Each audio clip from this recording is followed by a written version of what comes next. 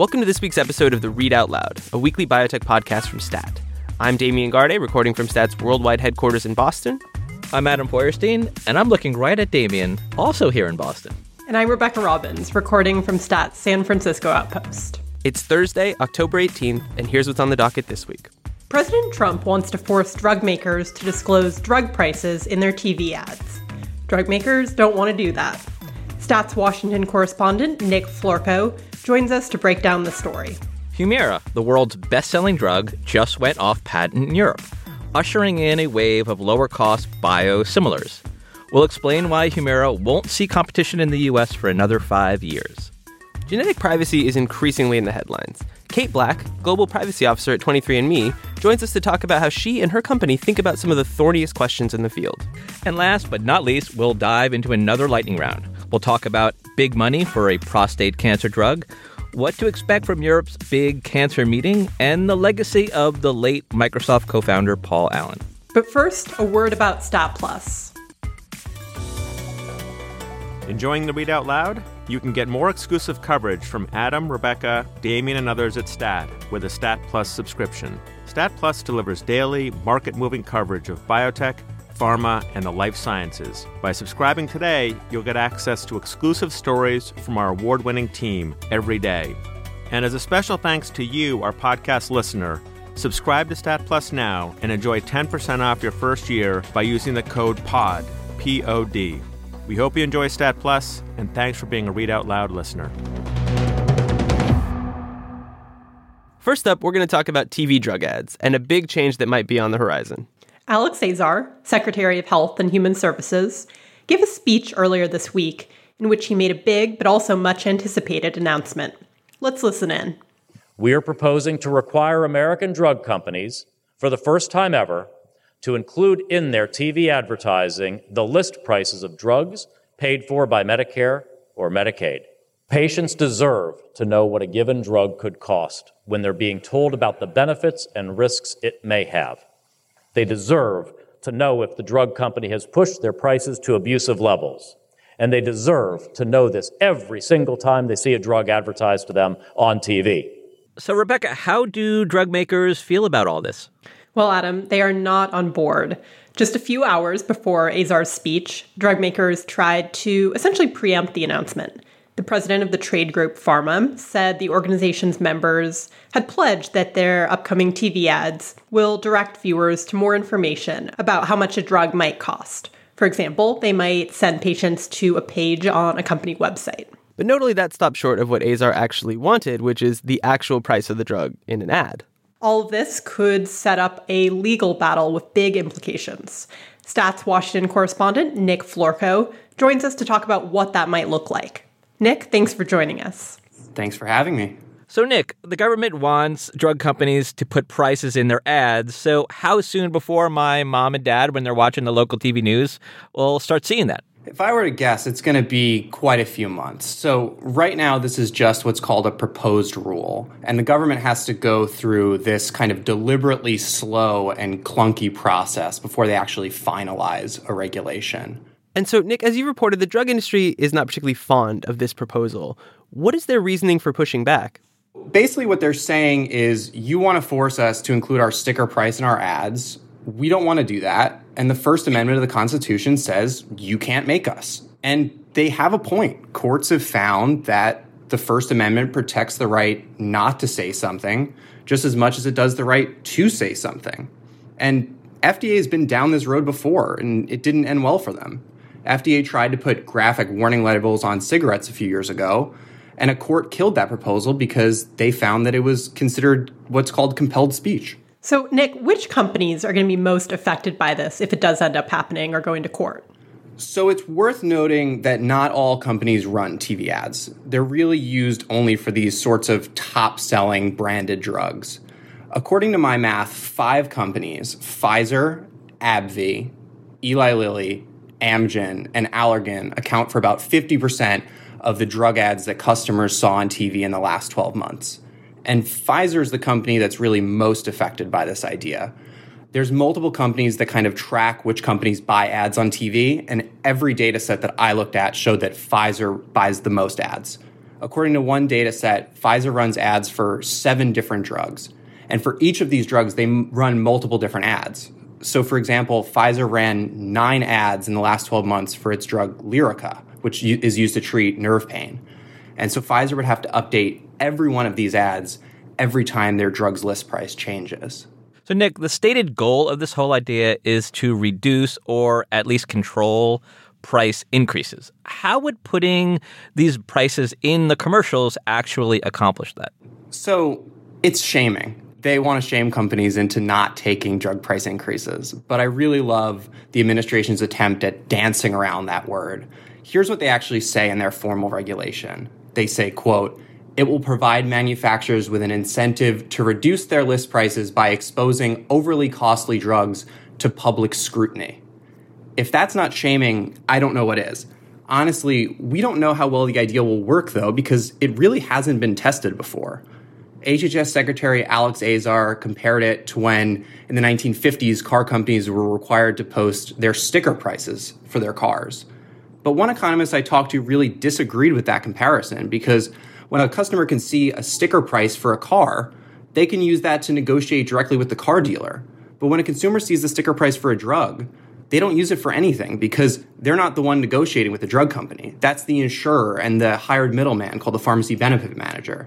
And there's actually some fear that this could mislead consumers, for example, into not seeking out an expensive drug because they just think it's too expensive. So, Nick, you mentioned this is likely to be a long and slow process. What's the next thing we should look out for on this issue? So it'll be interesting to see if the government kind of gives in any way on this. But my guess is kind of that they won't. As part of that deliberately slow and cumbersome regulatory process that I mentioned earlier, the government's required to accept comments on the proposal from the public.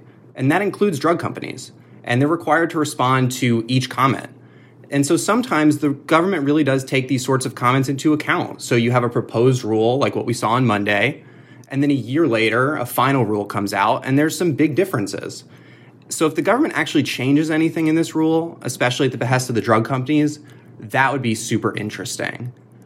On the legal front, though, it's likely that a court wouldn't find that drug companies have the standing to sue over the regulation until it's actually in effect, which, as I said, could take months, if not years. And so in the near term, we're probably not going to see too much action on the litigation front, besides lots of grandstanding from both sides. But I'll be watching that too, because frankly, the trading of jabs between HHS Secretary Alex Azar, who's a former Eli Lilly executive, and some of his former colleagues is really interesting as well. Well, Nick, we'll be watching your reporting on this closely too. Thanks for coming on the show. Thanks for having me.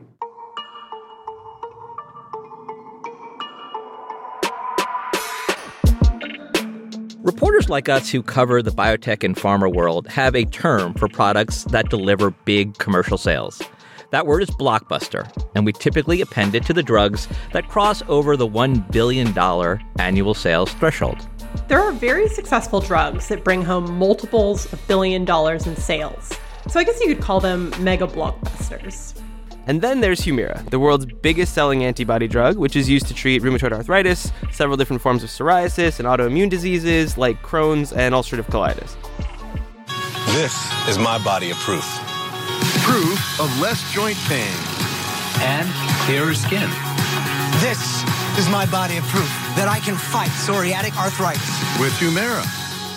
This year alone, Humira, which is owned by the pharma giant AbbVie, will record sales approaching $21 billion. So it's a super mega blockbuster in a category all its own. But this week, the Humira profit rocket started to sputter just a little bit. On Tuesday, a key patent on Humira expired in Europe. The patent expiration allows 5 different companies to begin selling so-called biosimilar or virtually identical copies of Humira at a lower price. It's important to remember, though, that Europe only accounts for about 1/5 of Humira's global sales. As you'd expect, the US is where AbbVie generates the majority of its sales for the drug. And here, Humira enjoys at least another 5 years of patent protection. So how does the same drug, approved to treat the same diseases, now face cheaper biosimilar competition in Europe but remain patent protected in the United States? Yeah, that's a great question, Damien, and I think the answer starts with lawyers, lots and lots of lawyers, and all those lawyers who work for AbbVie file lots and lots of Humira patents. According to the Wall Street Journal, the main U.S. patent for Humira actually expired in 2016. But AbbVie, with the help of all those lawyers, have filed and obtained more than 100 additional patents on the drug. And these additional patents are valid into the 2020s and 2030s. So additional patents, does that mean the drug has gotten better? So the Humira that's sold today has not changed substantially since it was first approved way back in 2002. It is the same basic drug. But what AbbVie has done, and patented, is change the way the drug is manufactured and formulated. The company calls that research and development and innovation, and thus justifies longer patent protection. And that justification works in the US because the legal system is set up in such a way that makes it difficult and risky to challenge the validity of patents. Yeah, right. Case in point, there are 2 biosimilar versions of Humira that are already approved in the United States, but they haven't launched commercially because of legal challenges by AbbVie. Now, those cases have been settled, but the agreements mean that the biosimilar versions of Humira won't hit the market here until 2023. That's 5 years later than in Europe. And AbbVie is not the only drug maker exploiting the US legal system to delay the entry of lower-cost versions of its biologic drugs. The first biosimilar was approved in Europe in 2006, and there are now 20 such drugs on the market. And however, here in the US, the FDA has approved 12 biosimilar drugs since 2015, but only 5 of them are available for sale. So this all flies in the face of pharma's so-called grand bargain with society. For a generation, the basic framework of the drug industry is that companies spend a bunch of money to invent a new thing, charge whatever they want for a finite period, and then the patent expires, and that thing goes generic and basically becomes a public good. The AbbVie example illustrates that that's not really happening the way it used to. Is that likely to change? It's hard to say. So the FDA has made noise about this issue, but there hasn't exactly been a groundswell of concern from lawmakers or patient groups or really anybody who might be able to agitate for change.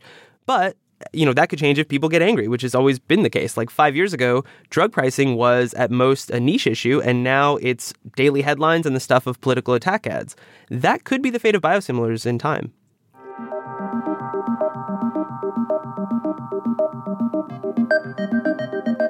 These days, DNA testing is making headlines in politics and criminal justice, and genetic privacy is increasingly in the spotlight. At 23andMe, the industry's best-known company, the executive tasked with thinking about safeguarding DNA is Global Privacy Officer Kate Black. Kate's job is to bring an eye to privacy when it comes to developing new features, educating customers about the company's policies, and working with third-party vendors. Kate recently sat down with us to talk about how 23andMe is navigating the oftentimes fraught waters of privacy. Kate, thanks for joining us. Thanks for having me.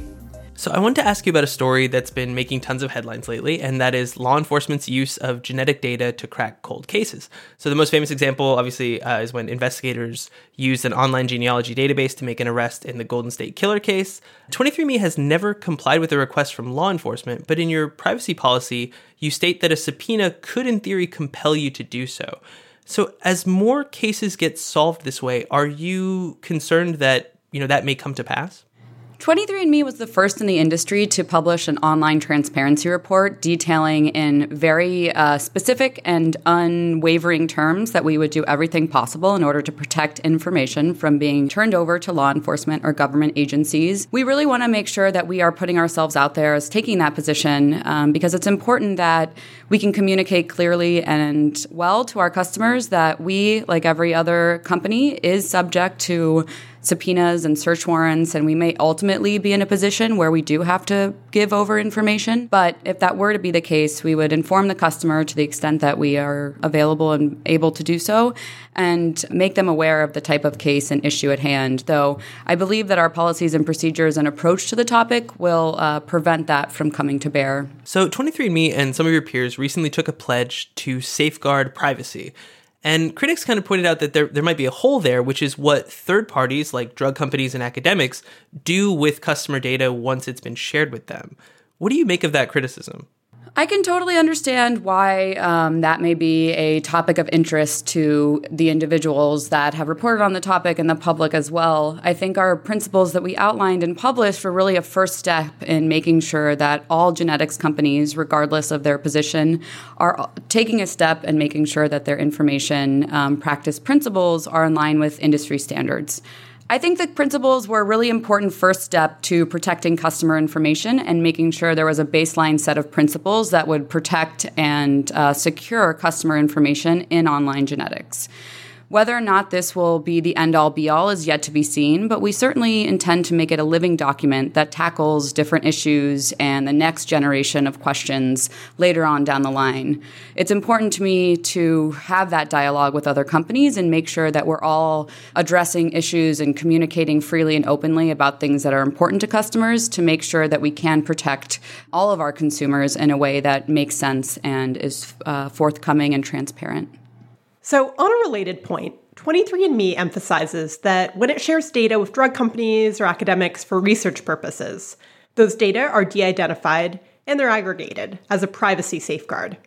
Critics, though, say there's no guarantee that you can't triangulate someone's identity in that form. Is this something 23andMe is concerned about? De-identification and aggregation is a really important first step in protecting customer identity. That's a principle that's widely accepted in HIPAA and other privacy rules, but we certainly understand that it's not a panacea or a solution to protecting customer privacy. So if a customer does make the voluntary decision to participate in our research program, we will at a baseline always de-identify and aggregate their data. But on top of that, we make sure that there are very specific access and use controls for any time a researcher, either internally or one of our collaborators, uses the data. That's why all of our collaborations ensure that there's no attempt to re-identify individuals, that access is strictly limited to qualified researchers, and that it's only used for the purposes of the intended study. So one facet of 23andMe is when the company licenses customers' data to drug companies or academics, those customers don't get a cut of the proceeds. There are a few newer companies like Luna DNA and Nebula Genomics that are proposing to give customers something in exchange for that DNA. What do you think of that model, and is that something 23andMe has ever considered? I can't say that I'm familiar with that model, so I can give you a little bit of background of how our research program works. As you mentioned, it is completely voluntary and opt-in, and if customers do choose to participate, they get a number of value-add facets back. They may receive insights, they may get information about new studies or publications that are relevant to their disease, and in some cases, if they choose to participate in an ongoing study or collaboration, they may be paid for the time it takes for them to take surveys. We've worked with the external IRB, which is an ethics review board, for the last decade to really set up our research program. They've overwhelmingly indicated that any sort of profit-sharing model or large sums of money may impact an individual and make them make a decision in a more biased way than whether or not they just kind of at a basic level are comfortable participating in the research program. So in the conversation around privacy right now, Facebook has become something of a crucible. One thing that's striking about what they've been dealing with there is that there were some intrusions, like the Cambridge Analytica scandal, for instance, where Facebook was not really aware of what was going on. And so I'm curious, how does 23andMe think about unforeseen threats like that? First and foremost, it's important to us to make sure that we have a full picture of how our information is being used and how it's being protected. So unlike Facebook, we're not in a situation where we would kind of open up our database to another set of users for a use set that we're not kind of familiar with or understand. I think what's really important to remember is, unlike Facebook, our users pay to perform a service and get genetic testing results, and it's important to us that we can deliver those reports and make them available to customers in a safe and secure online portal that is not subject to a lot of the platform questions that Facebook has addressed. So in that context, it's also important to note that when you're a user of 23andMe, you can opt into these various data sharing programs, right? That's correct. At a baseline, a customer has their sample processed with us and receives a set of reports. They can choose which reports they want to see and which ones they want to open. Any additional features or services or tools or opportunities are entirely opt-in based and completely voluntary. The same goes with our research program or any of the other features we have. Kate, we appreciate you coming on the show. Thank you so much for having me.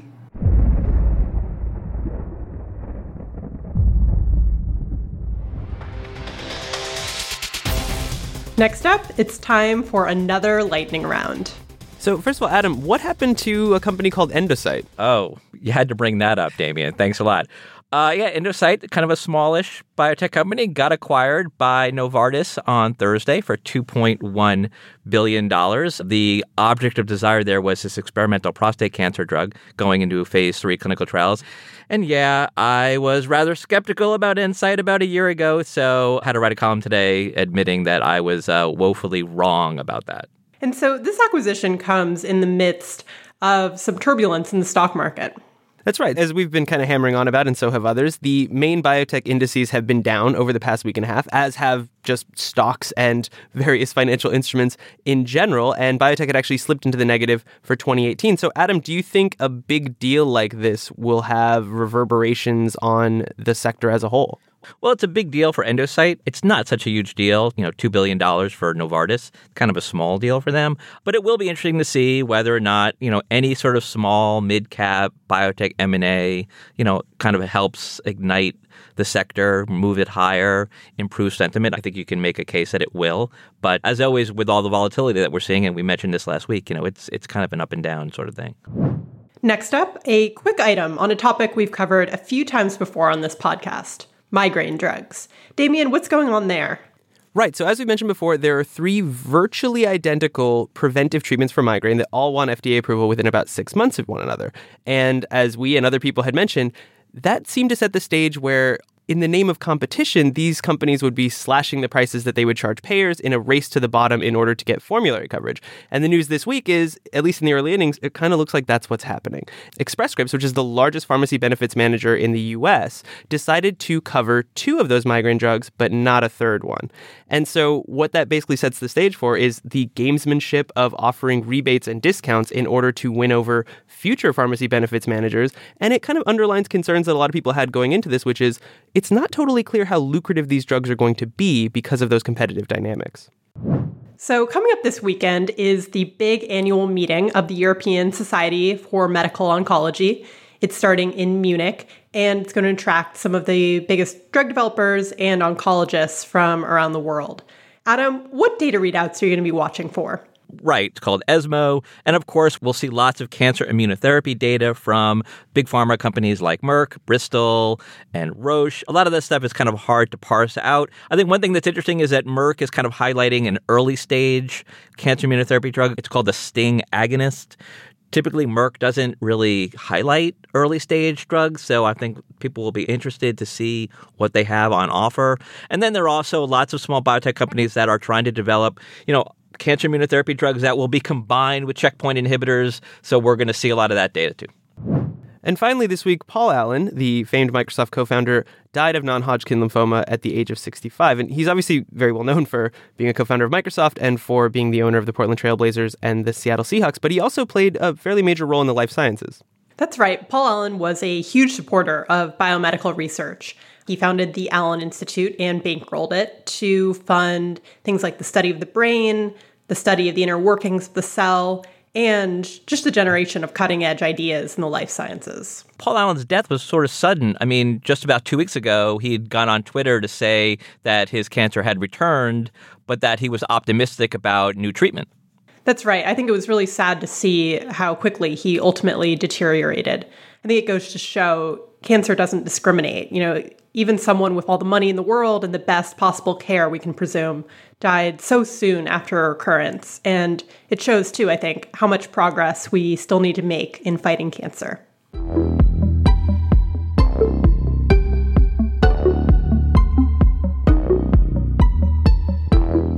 That does it for another episode of the Read Out Loud. A big thank you to Hyacinth Empanato, who produced this week's episode. Matthew Orr is our senior producer, and Rick Burke is our executive producer.